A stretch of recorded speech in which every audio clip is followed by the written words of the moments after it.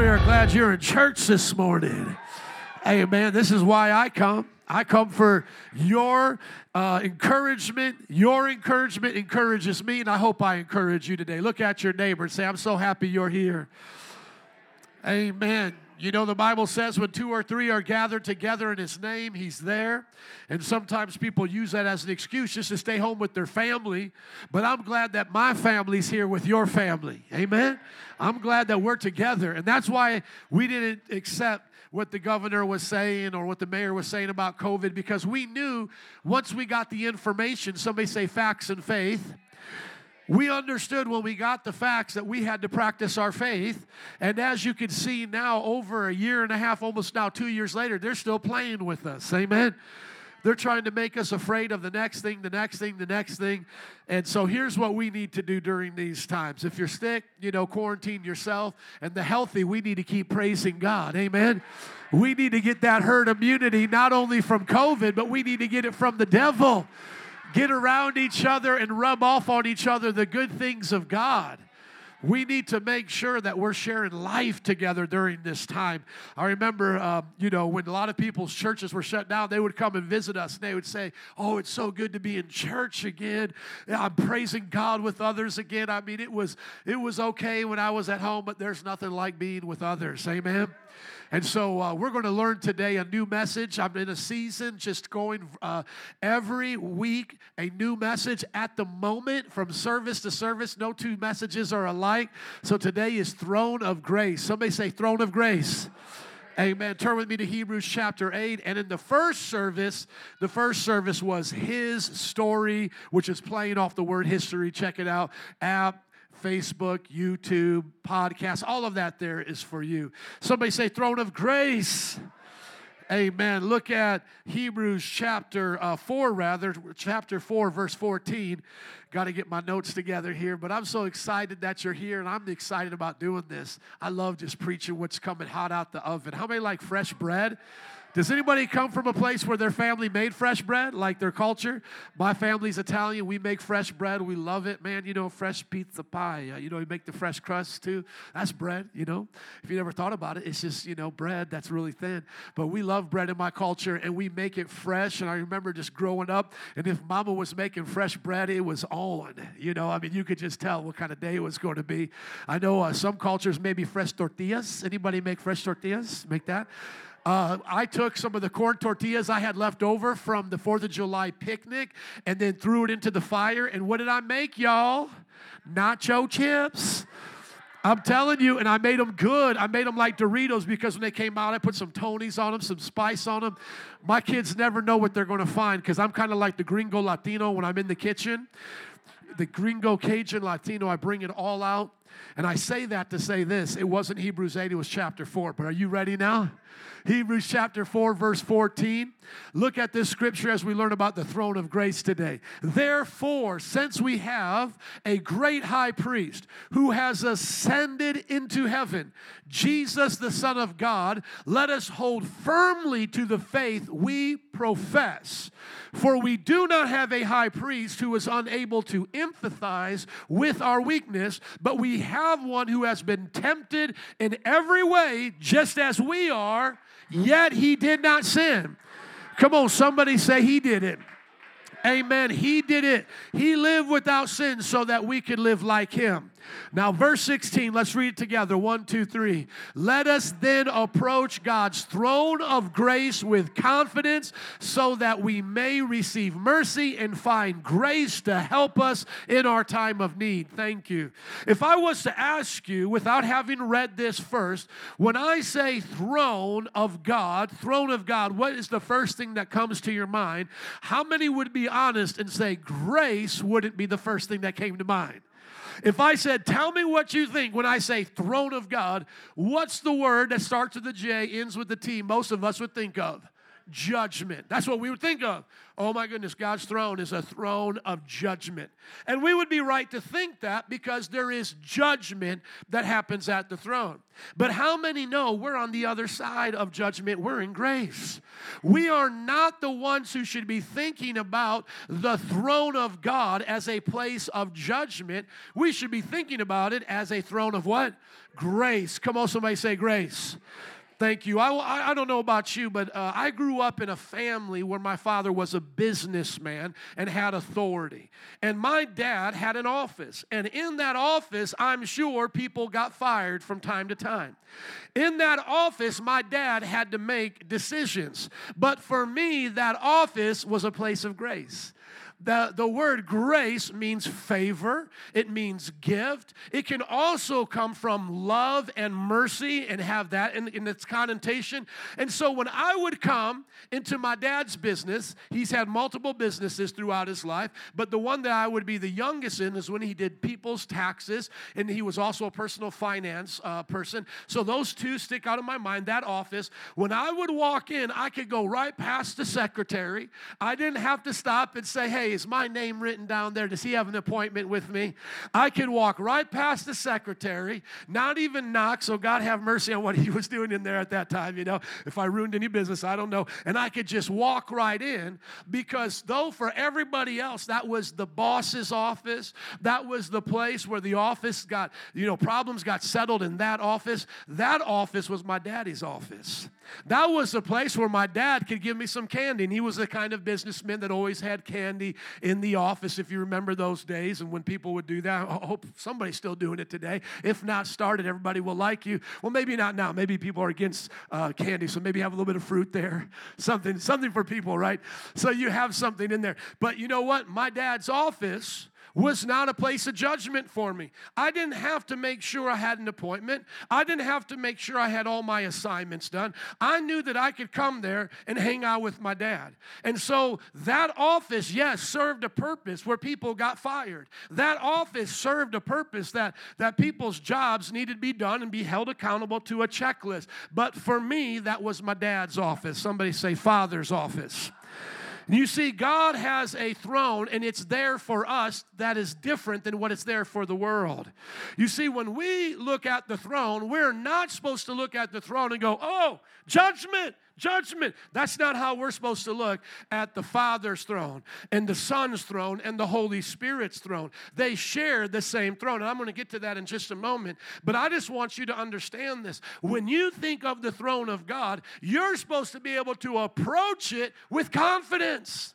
You're not supposed to be going around the throne of God going, oh, is he going to judge me? Is he going to kick me out? You're supposed to do WWJD. What would Joe do going to his Father's office? And seriously, when we think about Jesus, what would Jesus do? We're supposed to think of Jesus as the perfect example of man. How did he come to his Father's office?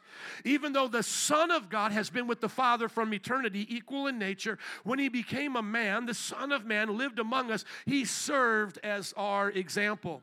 And so we are not supposed to think of coming to God's throne afraid that he's going to hurt us, that he's going to wrongfully treat us, that he's going to say, why are you here, and push us away. We are to think of God's throne as a place of grace and a place that we can come confidently to receive mercy in our times of need. Come on, can I hear an amen? That should get you excited today in church. Because some of you are saying, oh, hold on. If I'm going to come in confidence to God's throne, like Joe, okay, I'm kind of tracking with you here, but I do that on my good days, right? Just on my good days. That's when I come there confident. No. The Bible says you come there in the days you're at your worst.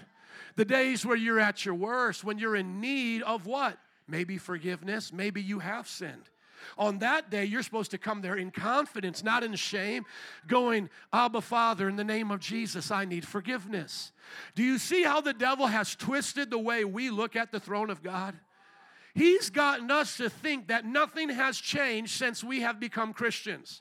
That the throne of God is a scary place and that we don't belong there. But where do we belong? Hanging out with him. No, don't go to God when you're in sin. Don't go to God when you have a guilty conscience. Come hang out with me. Come hang out with me. See, it's easy with me. It's fun with me. No, don't go to the throne because you're going to get judged. And he's going to push you away. And he's going to say how disappointed he is in you. Man, if I had, as that typical saying goes, a nickel or a penny for every time I've heard that I'm not ready to come to church yet, I would be a rich person right now. And you know why people say they're not ready? Because they think they're not ready to come to a throne of judgment.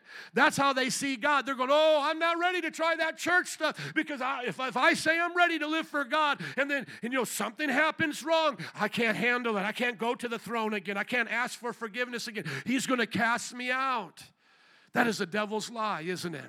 How many of you have been Christians long enough to know that when you were at your worst, when you sinned, even as a Christian, the greatest place for you to be was at the throne of God? That's where the mercy came. That's where the forgiveness came. That's where the transformation came. That's where everything got wiped away, washed, and made clean. I mean, I can tell you as a Christian, I have sinned. Not that I was supposed to sin. We're going to talk a little bit about that as well, but please hang in here with me. I can tell you as a Christian, I have sinned. And I can tell you that the longer I stayed from the throne of God, the worse it was. When I stayed from the throne of God, there was no comfort. There was only condemnation. There was no relief. There was just agony. There was no transformation. Actually, it just got worse, and it was kind of growing like a cancer or something vile on the inside of me. And so if you want to ask me, like in summary, Joe, about this message, how would you describe it after living it out for 20 plus years? I would say there's no place like the throne of grace. Come on, somebody. I would tell you there is no place like the throne of grace. After all of these years, there is no place like the throne of grace. Sometimes I have come to the throne of grace, what I think are the biggest problems that God has ever heard. I come there sometimes in need, and I think to myself, oh man, God's got to be busy. He's probably too busy to hear this, and boy, oh boy, these are big problems. But I have watched every time as I have come, even thinking that in doubt, but just having a mustard seed to appear before that throne, every time he evaporates it right in front of me. The thing that I thought was the biggest hindrance, the biggest problem, the biggest thing I faced, God was able in his throne of grace to help me, to give me mercy. Can I hear an amen from people who have been around the throne of grace a little bit? I'm not talking about hanging around the devil. I'm saying how many of you have been around the throne of grace? How many of you have been around the throne of grace long enough to know that there is mercy there? There is kindness there. There is help in our time of need. I think so often that we get tricked by the devil not to come, and then when we get there, we think to ourselves that now if everything in the natural, in the worldly sense, doesn't disappear, then maybe it wasn't worth our time, because we're all coming there with wrong motives when we think that way. And I've been there too. Like God, let's say with the COVID situation, the mayor's coming after us, the governor's coming after us. God, make this go away. And sometimes if you pray the one time and, the mayor's still there and the governor's still there, you might think, well, maybe that prayer didn't work. But what does God teach us? He's teaching us that he's not necessarily making all the problems in the world go away, but he's taking away all the problems in our heart. He's giving us peace that goes beyond our own understanding. We might come there thinking, well, the only way I could have peace in my mind right now is if God erased every problem off this planet. But God says, no, that's the only way you understand peace. But I'm going to give you peace beyond your understanding. I can give you peace even in the midst of the storm. I can give you peace even when there's a governor that doesn't like you. I can show you how to have peace beyond your understanding. Because for us to have peace, how do we understand it? God's just got to fix it every single time, just when we ask. Otherwise, we can't have peace. And God is showing us, no, I'm greater than your understanding. Can I hear an amen? Amen. Let's learn about the throne of grace today. Are you ready? Turn with me to Matthew chapter 6, verse 13. I want you to think about this. Jesus was a Jew. How many know Jesus was a Jew? How many know if you're an anti-Semite or anti-Semitic, how many know you're anti-Jesus? Okay, you're anti the Bible. Now, you can have different understandings of the end times and how it plays out, but how many know we should still support justice and the peace of Jerusalem and what God is doing for the Israeli people? We should still support them and pray for them and ask God's best for them, and especially those who have our belief system that all Israel will be saved in the end times. We should be certainly mindful of what they're going through, as well as other nations. Right now, we should be having Cuba in our prayers. But I want you to go up to the top of this. This is where we're going to get to. It's in the Lord's Prayer. But I want you to get to this question that begins to happen here with his disciples. Go up just a little bit more, please. The disciples see that Jesus is praying all the time. Thank you. And as they see that he's praying all the time as a good Jew, there's something that's a little bit different about Jesus. You see, because the Jews were taught to pray 3 times a day, face towards the temple, and recite different prayers. As a matter of fact, if you want to understand Islam, just think of a math equation. Can I help you out to understand Islam? Judaism plus Christianity plus a bunch of satanic paganism equals Islam. That's what Islam really is in a nutshell. Seriously, it's a little bit of Judaism, a little bit of Christianity, plus a whole lot of wicked, evil paganism equals Islam. And so when you think of Muslims praying, they don't pray like how we pray or have a prayer meeting. They have set prayers during set times of the day. Well, where did they get that from? They got that from the Jews. If you remember Daniel being in Babylon in captivity, they couldn't find anything against him on his job because he was a good worker as unto the Lord. Can I hear an amen for that?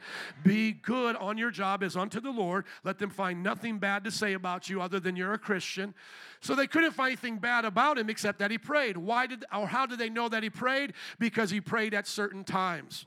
And so these prayers were known as the Jewish prayers. And they were done throughout even the New Testament times. You see them going to the temple to pray. Some miracles start happening with the disciples in the book of Acts.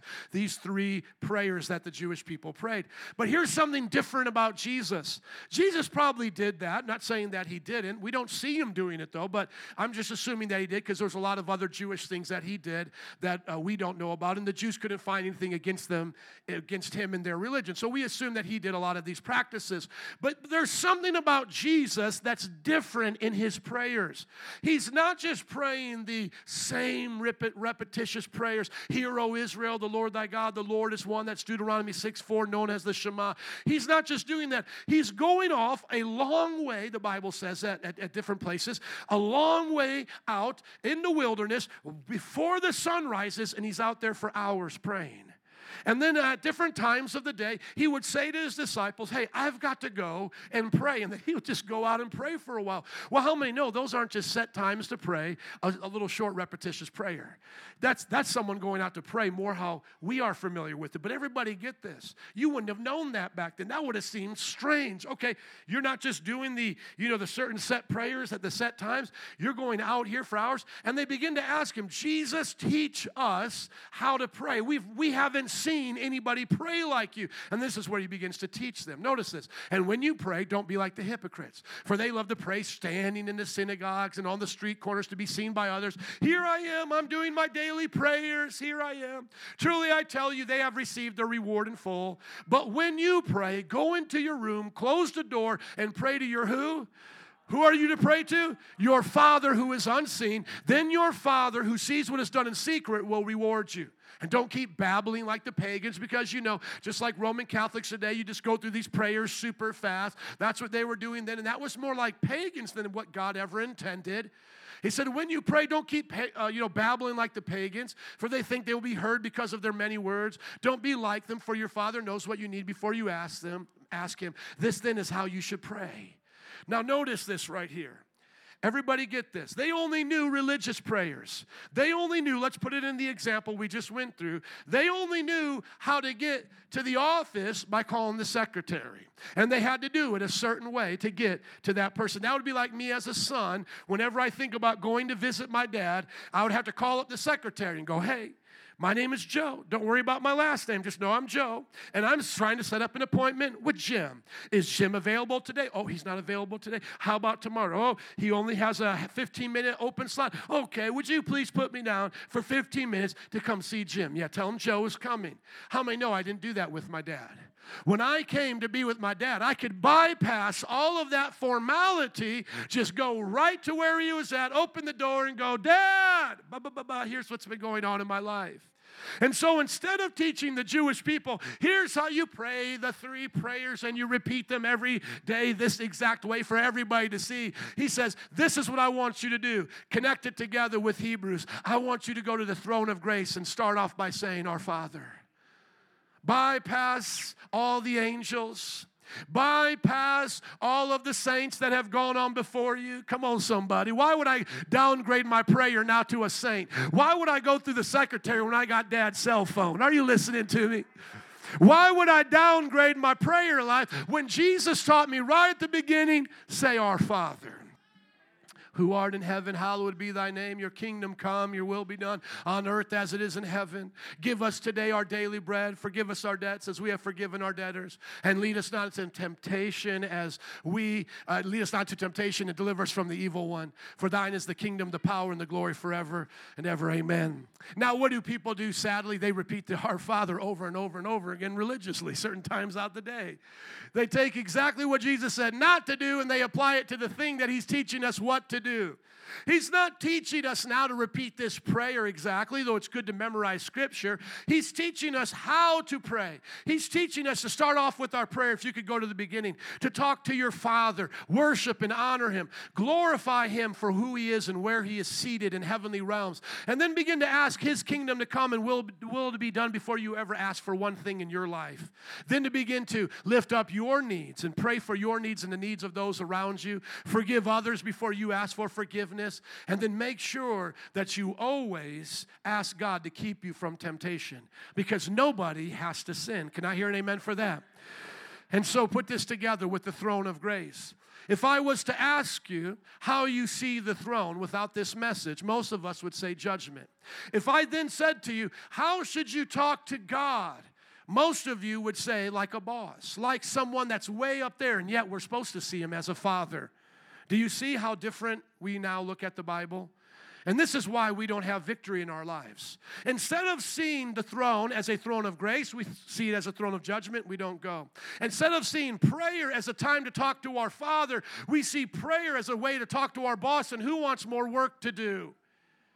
And yet Jesus is teaching us this is the secret of success. Know that the throne is a throne of grace. And know that prayer, it's not a place to talk to your boss and report the things you've done or haven't do. It's a place to share your heart with the Father. It's a place for you to lay bare before God and say, this is where I'm at today in these areas, and I'm asking you to bless me, to help me, to forgive me, and to give me strength. I think if you and I started right there, we would dynamically change the way we look at our relationship with God this week. It would change everything. You would start to pray like Paul does without ceasing, wouldn't you?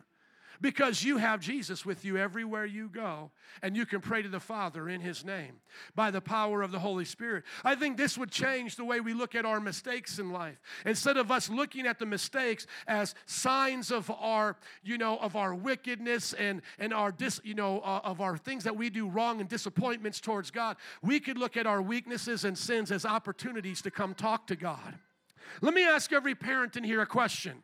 When your children are learning things, do you want them to come and ask you for help, or to continue on their own in failure and disappointment and guilt and shame? How do you want your children to be? To come to you or to stay away from you?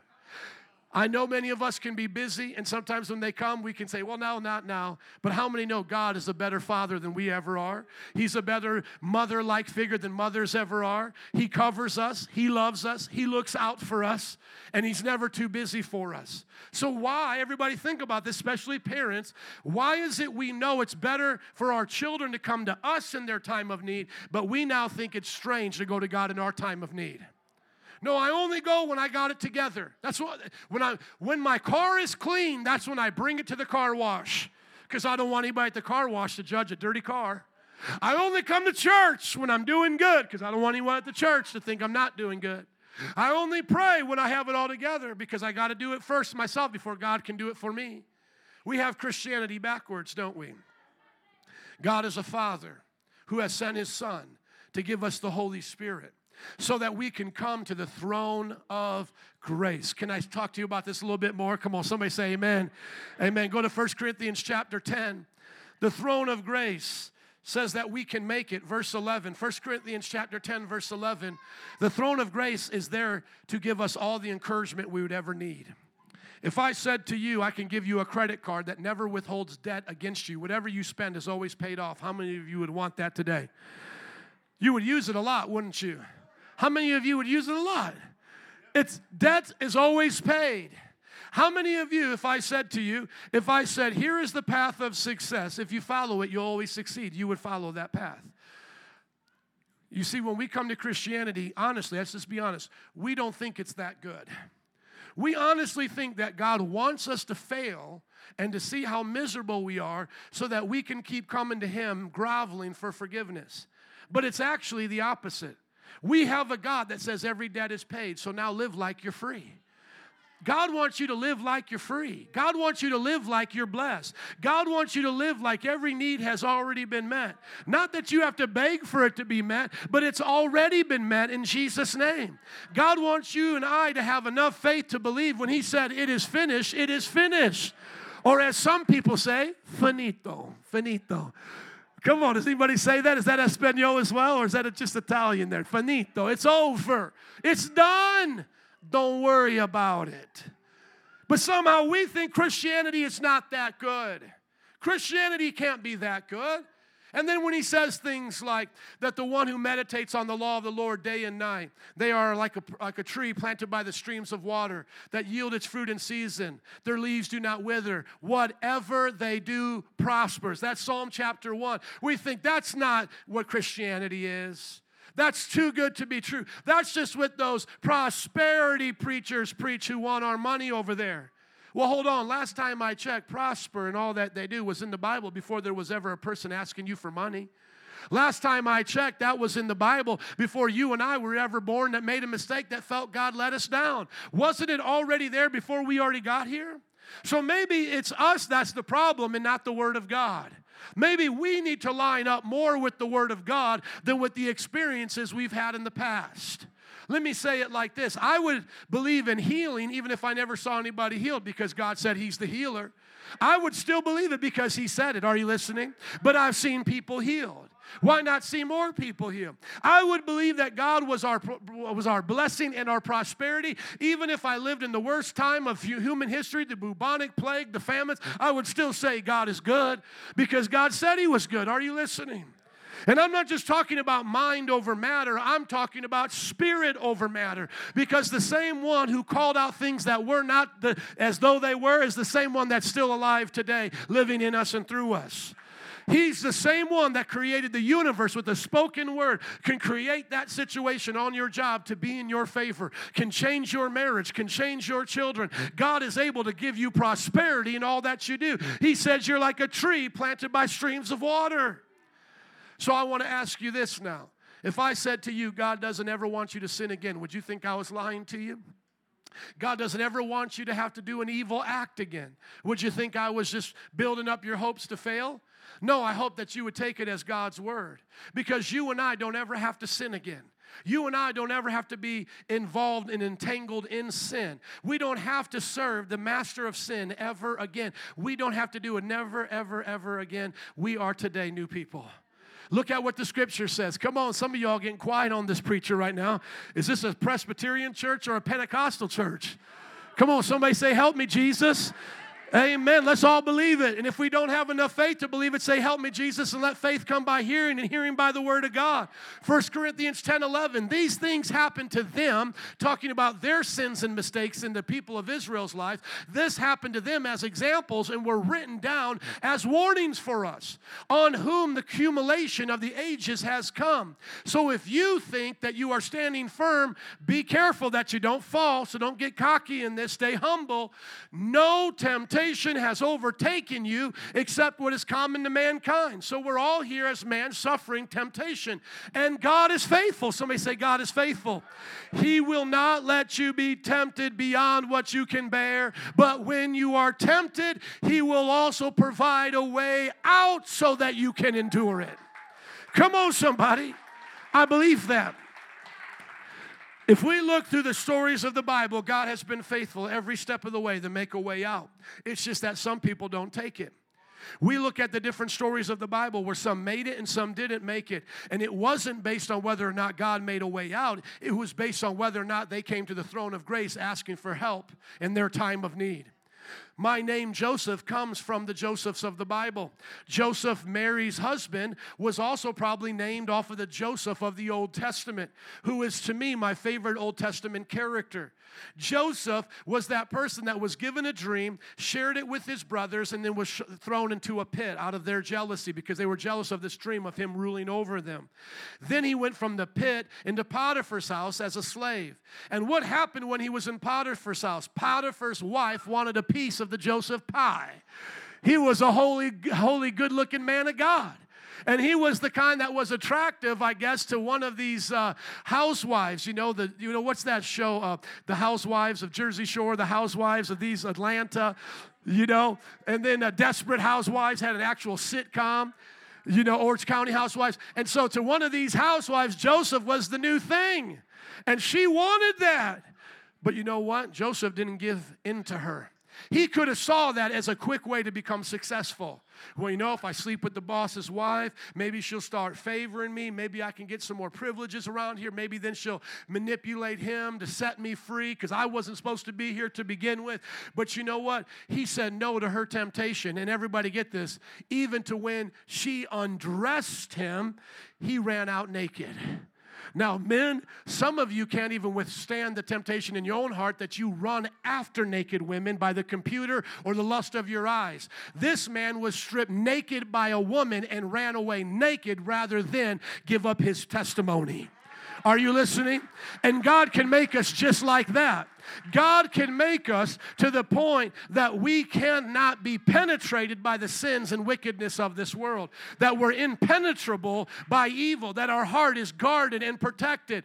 And you might say, well, Pastor, what about those times where I feel like it's so great, that I just feel like it's overwhelming? In other words, when you feel like you have a need, what should you do? Bring your need to the Lord, the throne of grace. He will help you in that time.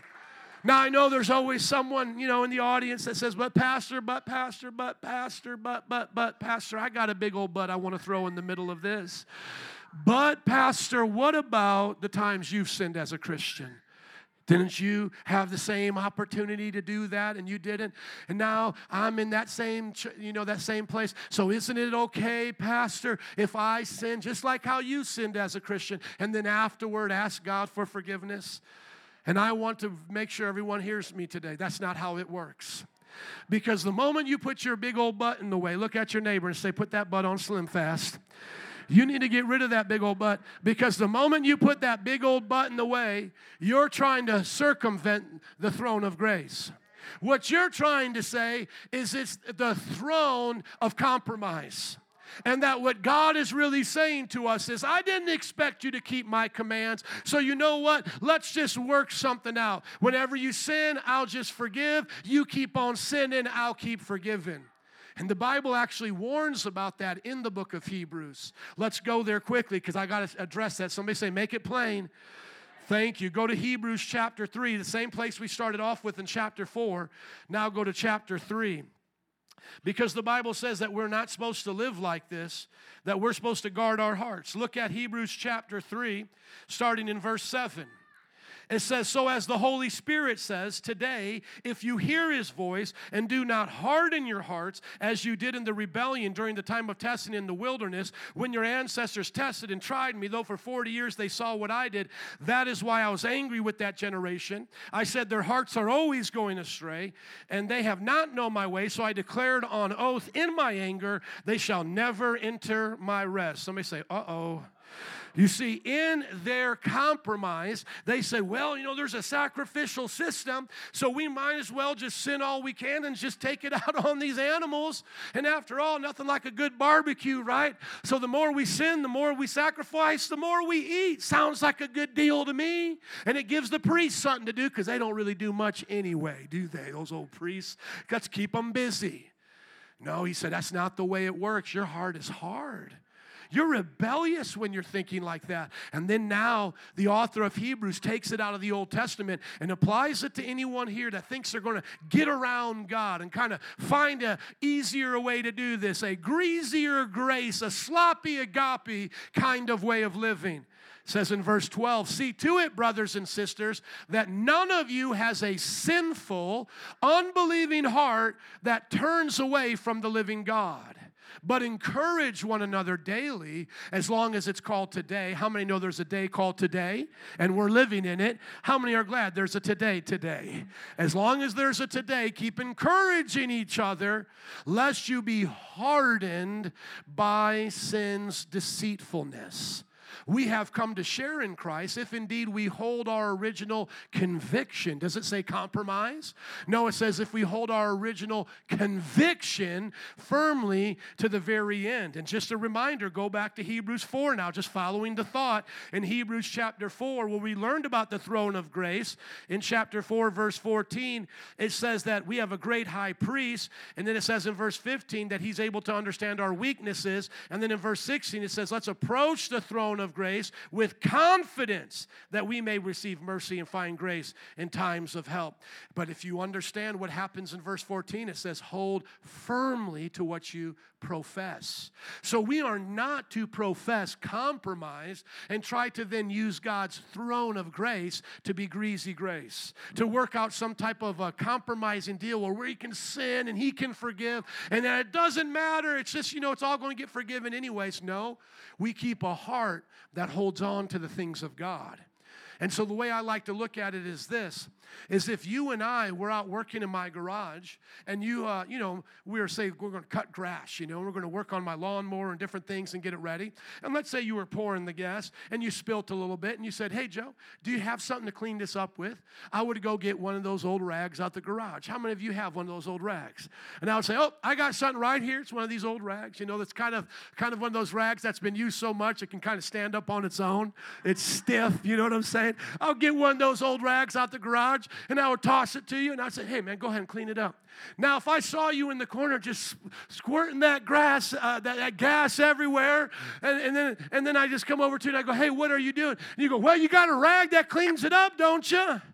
I would say, hold on, I think we've missed the purpose of what we're supposed to be doing here. I didn't ask you to come to my house to spill gas everywhere so that this dirty old rag could come and clean it up. I asked you to come to my house so we could work on cutting the grass. The purpose is cutting the grass, not cleaning up the mess. You see, but some of us, we come to God and we say, oh, God, I think I get it now. I sin, you forgive. I sin, you forgive. Well, I'm just going to make life about me sinning and you forgiving. And God says, no, that's not the purpose. I want you to have a family.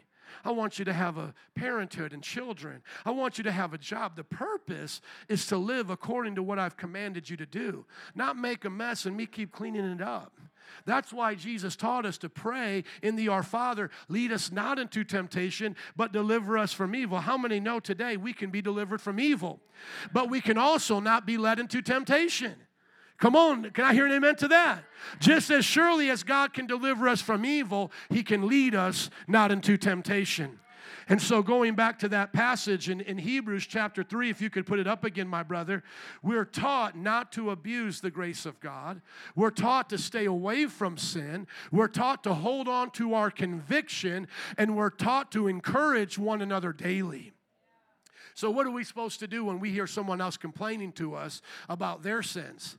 Oh, well, so-and-so's been in sin, and, they've been doing this and that. First thing we're supposed to say is, my ears, they may be big, but they're not so big to be a trash can. I'm not here to hear your garbage today and gossip.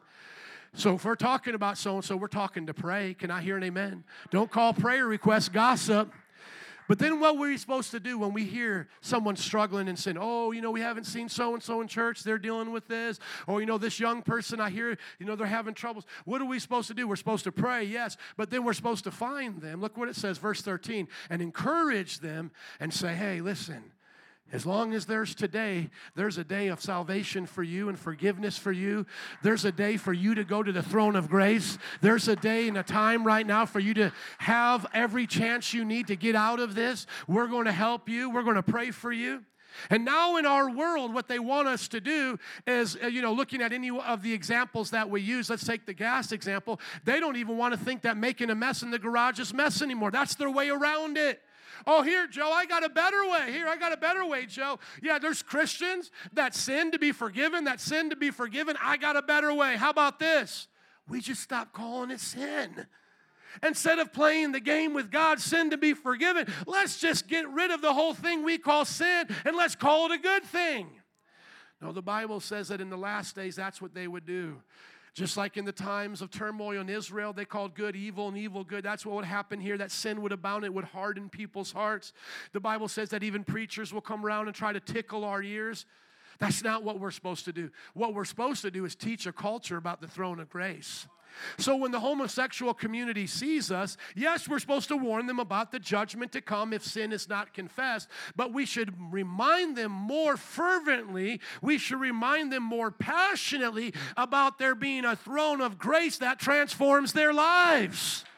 Because at the throne of grace, there's transformation for the LGBT, isn't there? At the throne of grace, there's transformation for adultery. At the throne of grace, there's transformation for those who love violence, corruption, greed. Somebody say the throne of grace. Amen. Turn with me in the Bible here to James chapter 1, verse 13. The Bible teaches us how to fight temptation, to go to the throne of grace in our times of need. But I want you to know where temptation comes from. James 1:13. So often we think the devil makes us do all these things. Now the devil can tempt us, but he cannot force us to give into our temptation. It's us that has the choice, and God gave us that choice. I believe that's the gift of free will. It's the gift of self-determination, free volition. What are you going to do? Are you going to choose this path or that path? And the Bible talks about this. There's a narrow path that very few find it, and that leads to eternal life, but there's a path of destruction that leads, there's a wide path, rather, that leads to destruction. And it's the same thing not only with paths and which one we're choosing, but it's also in our day-to-day actions. Look at James chapter 1, verse 13. When tempted, no one should say, God is tempting me. For God cannot be tempted by evil, nor does he tempt anyone, but each person is tempted when they are dragged away by their own evil desire and enticed.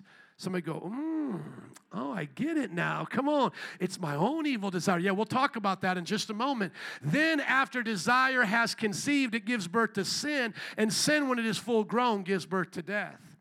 So how many know today each one of us have different temptations based on our different desires? Some of you right here, food is not a temptation. You are just a skinny mini.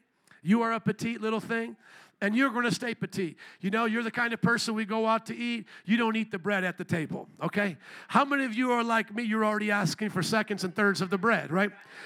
Me and Jared went out the other day. We got the nacho chips on the table. We're eating the salsa. How many know that thing was gone in 2 seconds? Then we got the guacamole with the nacho chips. And I'm like basically full before my meal gets there. Is anybody like that? But then you think to yourself, well, I'm here now, and the meal is here, and it looks good, and it doesn't taste as good after you microwave it, so I might as well make some room, right? But that's our own desire. But there's somebody else that says, man, I hardly ever eat. Sometimes I forget to eat. How many wish you were those kind of people that forget to eat? I just forget to eat sometimes. I just forget. Well, you skinny little thing, you. God bless you. You forget to eat. Man, that's not how it is in my house, We are grazing throughout the whole day in our house. There's some food everywhere. That's why we're now trying to replace it with vegetables everywhere and fruit everywhere instead of going for the other kinds of things. But that's just, according to desire. How many know I could ask men to stand up in here right now, and I could say, sashay, men, dance like you mean it, drop it like it's hot, shake what your mama gave you. How many know I could ask men to do that? Most of us men would be like, okay, Joe, let's have them sit down. How many know that wouldn't be a temptation for us to watch men dance in this place? But how many know for a lot of the ladies, they would have to go, oh, help me, Jesus. But then there's some men that are attracted to the same sex, and that would be a problem for them. But how many know, and maybe you don't know, but I'll just say this for this, but how many can agree with my testimony that I'm not tempted in a man's locker room? Can you agree with my testimony, men? I'm not tempted in a man's locker room. Women, there are some women here, most of you are not tempted, rather, in a woman's locker room. But there are people that have same-sex attraction. There's people that have different kinds of attraction, right? Some that even today could put them in jail, and you need to get help for that, and we want to help you. But notice that the Bible says it comes from the sinful nature, or it comes from the flesh in other places in Galatians chapter 5. And so what happens when we're born again? The Bible says we're transformed from within. Our spirit and soul are renewed. We're born again on the inside. But how many know you still carry with you this flesh? So now it's your choice as a born-again child of God whether or not you're going to keep following the desires of your flesh or you're going to follow the leading of the Spirit. There's a whole passage on this in Galatians chapter 5 that if we had time, maybe I'll get into it. But I wanted to just give you the summary of it here, and that what we're supposed to understand during this time of temptation is that we can be free from it, that we're not supposed to give in to it. How many of you today want to live free from sin? How many? Let's just be honest. How many want to live free from sin? So what are you supposed to do when your flesh is tempting you? Go to the throne of grace. Go to the throne of grace. God, my flesh is tempting me to cheat on my wife. God, this image in my mind from this TV show I saw is in there. Lord, would you remove that from my mind? Lord, this person at my job is making advancements at me, Lord, and it's causing desires to come up. Lord, help me. See, those are the prayers of an honest person. See, those are the prayers of a person that will stay married. You know, oftentimes, in holiness, oftentimes when I tell those kind of testimonies or I give examples in this church, I can see immediately that there's people here that feel uncomfortable. Oh, you mean pastor has been tempted to cheat on his wife? I mean, let's just pause here and say, how many pastors have we know that actually have done it, But still, it seems to be odd in a church setting, and it's almost like, Pastor, why would you say that? Why? Because I know I can come confidently to God and to the throne of grace to overcome my temptation.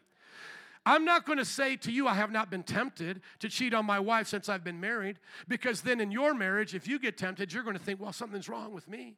Wow, Joe seems to never get tempted, but now I get tempted. What makes Joe so much better than me? No, Joe's not better than you. If Joe says that, Joe's lying. Are you listening? But what if I told you as many times as I've been tempted in my marriage is as many times as I've gone to the throne of grace, and we have just made 16 years of marriage, and I'm confident that we're going to make it to 50 and to 100 should the Lord tarry. Would you believe it? Amen? I would hope that everyone hand clapping would believe it, because that's how we overcome the temptation. Not by denying it, not by saying it's not real, but by saying that, God, I need your help to overcome it. You see, it's during those times of humility that the Lord works in our lives. I often see that Christians are trying to stand in their own strength, and when they fail, they blame it on God. And then that becomes their discouragement. Well, I came to God when I was in this temptation, and I expected him to give me more self-discipline so I wouldn't sin. And when I didn't have more self-discipline and then I sinned, he let me down. No, you see, you did it wrong. See, God wanted you to come and say, I can't do it on my own. It's not, God, help me be a better Joe. It's crucify Joe and make me like Christ. The self-discipline that we get is from God's side, not our side. That's why so often when I talk to people from the New Age, it seems like we're saying the same thing, but we're really not. They'll talk about sowing and reaping, and they'll call that karma. And I'm like, it's similar, but it's really not what you're saying. The sowing and reaping has to do with the character of God and how we treat others and how God will allow us to suffer our own mistakes. It's not just an energy force that's just sending out vibes everywhere, right? Are you guys tracking with me? But sometimes if you're not careful, Oprah can sound Christian. Are you with me? I mean, it can kind of sound, positive mental attitude, sounds like renewing of the mind. As I said before, karma sounds like sowing and reaping. Speaking things that you want to see, dream boards come to pass, seems to be like having visions and believing in faith. Yeah, but there's a key element missing in all of that. You see, in those systems, you're the focused. Your effort is what is being focused on. And you see, Jesus taught us at the very beginning in Christianity, it's not about you. What did he say if you want to be his disciple? What's the first thing you do? Deny yourself. Take up your cross. Why? So that you can die to every temptation along the way and then follow Jesus. You see, they start by acknowledging themselves. What are my dreams? What can I do? Now, why is it those things seem to have success at times? The reason is because God built into us, into the image He's given us, dominion over the earth. And so whenever we operate according to dominion, we will see those results. But those results, that dominion that we have without God, is a short term, it is a short-lived success. How many understand that? How many have done things in life to become successful and then you were your worst enemy and lost it all?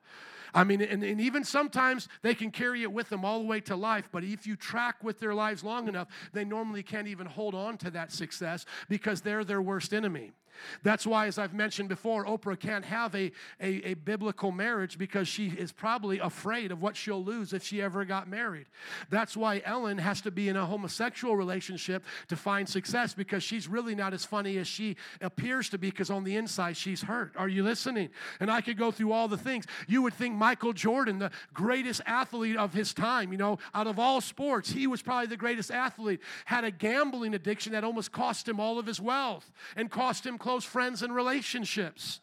You see, I could show you in every successful person a leak in their bucket where they don't get to keep even what they try to have. It's almost as if the more they put in, the more they lose. Or in other words, they're building their kingdom with sand, and it's just falling through their hands. Are you listening?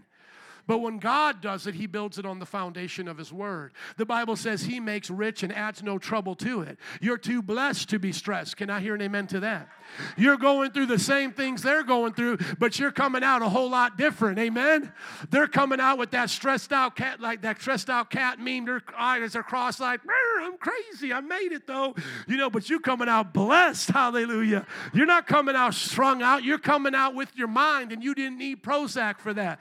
If you're still there, let God help you. But I got some testimonies to tell you what God can do here.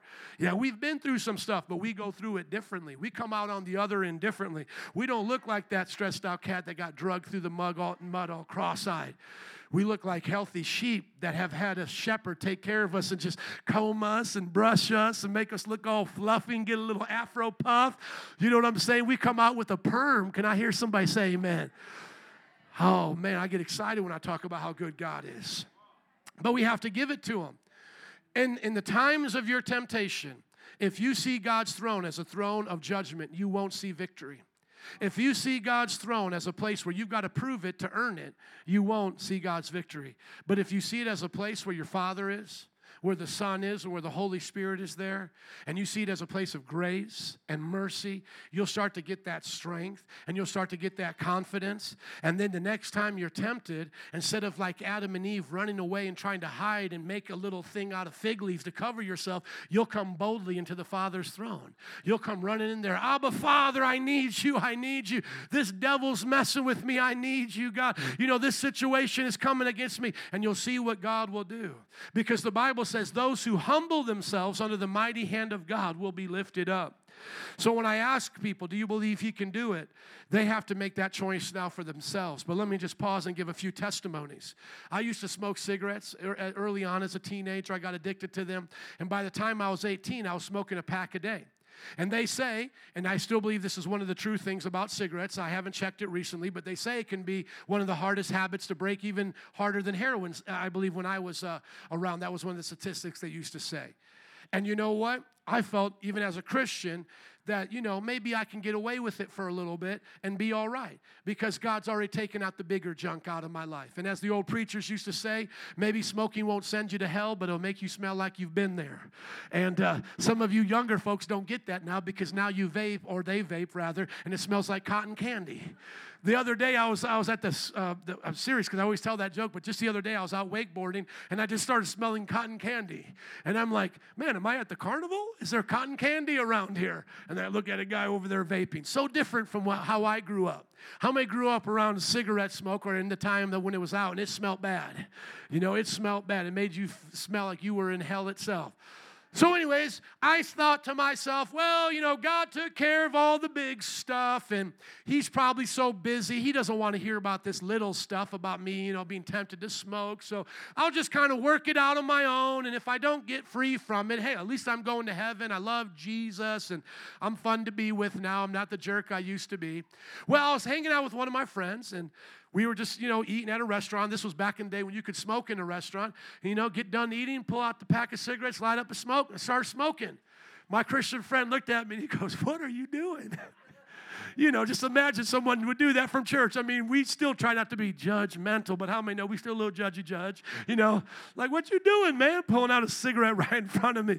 And I'm like, bro, I'm forgiven. Jesus loves me. I mean, I told him the whole thing. You've heard 1,000 times that we've heard here. Man, Jesus loves me. Don't judge me, bro. Come on. This is not sending me to hell. And then this is what he simply asked me. He said, do you believe that's God's best for you? Like, do you believe this is God's best? Like, is that what God wants you to do? Because it's not your life. It's God's life now. You're supposed to deny yourself. You belong to him. Boy, and instantly I felt that conviction. I'm like, well, of course not. I don't think this is God's best. I mean, that'd be like me putting my mouth on a muffler and inhaling smoke, right? How many know you're not supposed to inhale smoke? Like, you weren't made to inhale smoke. Does everybody get that here that's still vaping and thinking you're cool? You weren't made to inhale smoke. You were made to inhale what? Oxygen. That's what you were meant to breathe, not smoke. Think about it. Don't get offended at me. It's the truth. And so I said, you know what? You're right. And I said, well, what should I do? And he said, well, pray and ask God, and he'll take it from you. And he gave me the standard answer, which is a good answer. But how many know I didn't hear it that way? What I heard was, well, I'm just going to pray it one time, and it's going to magically disappear, and I'm never going to have a desire for it again. So seriously, a couple days later, I'm going to make this choice now. And I talk to the Lord. I say, I'm ready now, Jesus. I'm going to scrunch up my cigarettes. And this was before we knew not to litter like this, so don't judge me. So I scrunched up my pack of cigarettes and just threw it out the window. Yeah, it's a crazy time back then, the 90s. We threw stuff out like that. We should have known better. So I just threw it out the window. I'm done. I'm never smoking again. And then about an hour later, because I was delivering pizzas, about an hour later, I'm like, hey, man, can I bum a cigarette? Because I still had the desire to smoke. And then it went back and forth like that between me and God and prayer and all of this. And then one day, I felt God told me to do something different. Are you guys ready for this? Because I'm telling you how God did it for me as an 18-year-old. He'll do it for you today.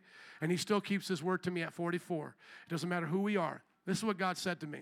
He said, come on. He said, come into my office, going back to that example. He said, come on into my throne. In my prayer time, that's what he said to me. And he said, you lay down right here in my presence until you believe I can take it from you. Don't leave until you believe I can set you free from this. No self-will. Don't think you're going to do it. You're going to try hard. You're going to get a patch and you're going to get gum. No. You stay here until you believe that I can do it. And I went to my face, and I'll be honest with you, I cried. And I said, Lord, I don't know if I can believe. It seems like it's not that big of a deal, and I don't know if I'm going to be able to get over this. But then he began to give me scriptures about like how I'm giving you today, how he'll never allow us to be tempted beyond what we can bear, and that he'll always make a way of escape, and that he'll give us a path out of temptation, and that the throne of grace is there for me if I should feel like I'm going to smoke again. I can rely back on his power at that time. I can go right to him wherever I'm at. And so then those tears of desperation became tears of joy and peace. I have not smoked again since 1995. 1995. Never smoked again. And you might say, well, Pastor, what did it look like day to day? Well, what it looked like was when I got that temptation again, I just said, I believe I'm free. I believe you set me free, Jesus. I believe I don't have to do it. And the Lord said to me, you don't have to touch it and you don't ever have to do it again. And I just believed. I know it sounds too good to be true, doesn't it? It just sounds too good to be true. It sounds like right now I should give you a course, 14 steps to get free from every addiction and charge you $199. But if you order right now, you'll get it for $25.99, right? That's what it sounds like I should say next because it just sounds too good to be true. Job believed God in a time of temptation, and he wasn't dragged away, but rather he was set free. Mercy came. But isn't that exactly what the scriptures say he'll do? And so when people look at us and they say, how are you so different? Did you have self-will? Did you self-determine? Did you go to this course? You can teach them. No, I knew how to go to the throne of grace. Can I hear an amen? Go with me to Revelation chapter 20 in closing. Vinny, would you come? I want to show this to you now in the end. Because how many know God is still going to judge people from his throne? But I want to show you what part of the throne you're going to be at. Look at chapter 20, verse 11. The throne of grace. Can I hear somebody say that? The throne of grace. This is what we normally think of when we think of the throne, isn't it? I saw a great white throne and him who was seated on it. The earth and the heavens fled from his presence. There was no place for them. I saw the dead, great and small, standing before the throne. Books were open. Another book was open, which is the book of life. How many have your name in that book? The book of life, amen. If you don't, get it written down today. The dead were judged according to what they had done, according to the books. The sea gave up the dead that was in it, and death and Hades gave up the dead that was in them. That means everybody's coming before this throne. And each person was judged according to what they had done. They were what? According to what they had what? Done. Thank you. They were judged according to what they had done. Now, death and Hades were thrown into the lake of fire. The lake of fire is the second death. Anyone whose name was not found written in the book of life was thrown into the lake of fire. But go on down now. Next chapter. Look at chapter 21. Then I saw a new heaven and a new earth. For the first heaven and the first earth have passed away, and there was no longer any sea. I saw the holy city, the new Jerusalem, coming down out of heaven from God, prepared as a bride, beautifully dressed for her husband. And I heard a loud voice from the what? From the what? Y'all better help this preacher. Look at verse 3. And I heard a loud voice from the...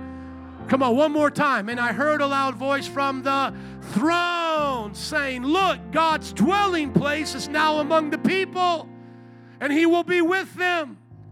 They will be his people, and God himself will be with them and be their God. He will wipe away every tear from their eyes. There'll be no more death or mourning or crying or pain, for the old order of things has passed away. And he who was seated on what? He who was seated on what? The throne. One more time. He who was seated on the throne said, I am making everything new. Come on, everybody, track with this here. Was there a throne? Or rather, was that throne of God used for judgment? But were we judged there? No. Our names were written in the Lamb's Book of Life. They're all going there afraid. They're all going there wondering what's going to be written in those books, plural. Well, I can tell you right now what's going to be written there. Everything you've done. If you're not a Christian, it will be written there and held against you. Every thought, every word, every deed.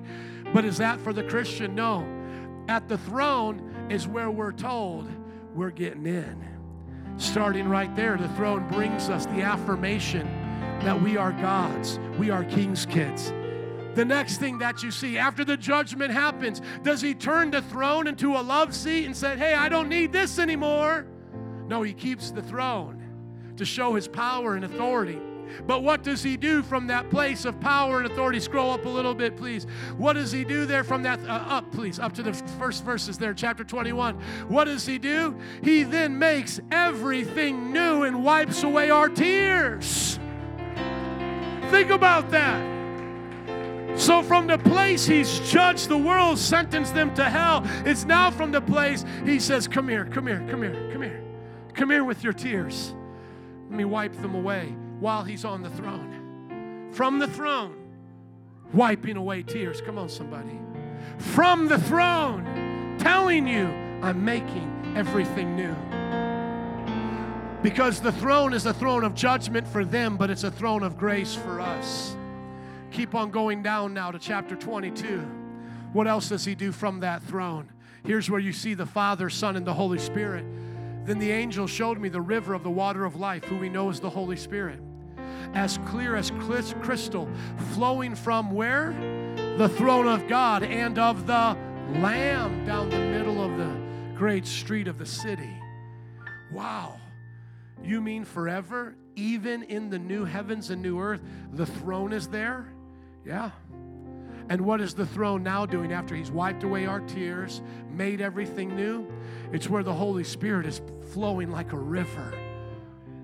And on each side of the river stood the tree of life. Remember that tree that Adam and Eve rejected? it's now there again for all of us to partake. And that tree brings forth 12 crops of fruit, yielding its fruit every month. And the leaves of the tree are the healing of the nations.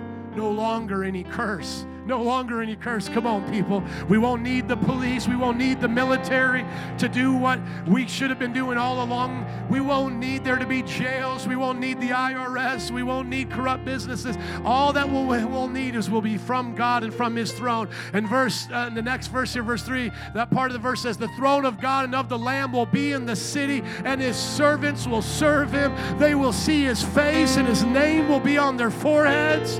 There'll be no more night. They will not need the light of a lamp or the light of a sun, for the Lord God will give them light. And watch, as servants, they will reign forever and ever. We're servant kings, because then we rule and reign with Christ from that throne. So the throne of grace is here for us in our time of need. But that throne of grace will then one day make every wrong right.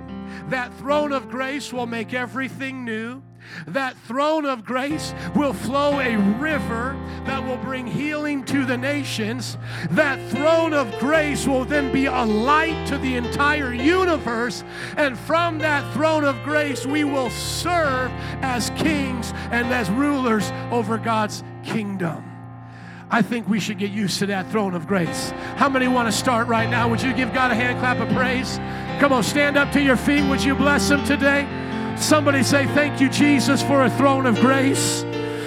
Amen. Band and altar workers, would you come, please? Let's pray. Let's go there now to that throne of grace. Father, Abba, we come to you in the name of Jesus boldly before that throne of grace, asking today for our friends and family who don't know you to come to know and love you now. If you know anyone that doesn't know Jesus, would you pray for them to know Jesus? And if you're here today and you don't know Jesus, I'm praying for you. Lord, I ask that everyone here will repent, be born again, come to know and love you, and accept you so that they can have entrance to a throne of grace. If you want to have that ticket, that entranceway to the throne of grace, you need Jesus and His blood today to have your name written in the Lamb's Book of Life. If you've never done that before, would you just pray something like this? Say, Father, I ask Jesus to be the Lord of my life. Forgive me of my sins. I come to the throne of grace to be made a new person. If that's you right now, pray that prayer, and at any time you can come up to these prayer workers here. They'll help you. But we'll dismiss in a moment if that makes it easier. They'll still be up here. But for the rest of us who already know Jesus, would you pray for someone to come know Jesus? Pray for your friends. Pray for your family. Pray that we'll be examples of the throne of grace wherever we go. And as you begin to pray for them, start to then look at your life and say, is there anything that doesn't belong? I didn't have time to get into it today, but Psalm 51 shows us a true prayer of repentance in a time of need. If you got to get the junk out, and we should pray like that right now. If there's anyone here that maybe throughout this week or throughout this season of your life, you're making compromises and you're thinking, well, it's okay because I can be forgiven. Don't live like that. Come to the throne of grace in your time of need and ask God to set you free from pornography. Ask Him to set you free from addictions, from stinking thinking.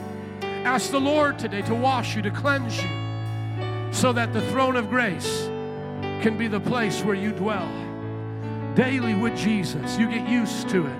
This is where you go. A few moments before we dismiss. Anyone here today, even as a Christian, need to be encouraged by the throne of grace. Make time to pray as you pray for others to know that throne of grace. And then some of us begin to pray for this nation. Why not pray for our leaders and pray for other nations, right? Like Cuba and places around the world that are suffering now. They need a throne of grace. This world needs Jesus, doesn't it? A few moments can change our lives and those around us. Lord, your throne of grace is coming, but first it will be used for judgment for those who don't know you. So, Lord, we ask you to have mercy, that more will come to the throne of grace than do judgment, that in our generation we'll see revival, oh God. We won't just accept things the way they are. We'll believe that if you've changed us, you can change anyone. Change Cuba, change North Korea, change the Middle East, change China, change our nation, change our city, change our politicians, oh Lord. May the throne of grace be the place where we all live. Oh God, you said we could come by our faithful high priest Jesus. We're coming. Just as the band worships, we'll dismiss in just a moment. But just worship right now as you can. And if you need prayer, you can come up. We'll formally dismiss in just a little bit. But let's worship right now.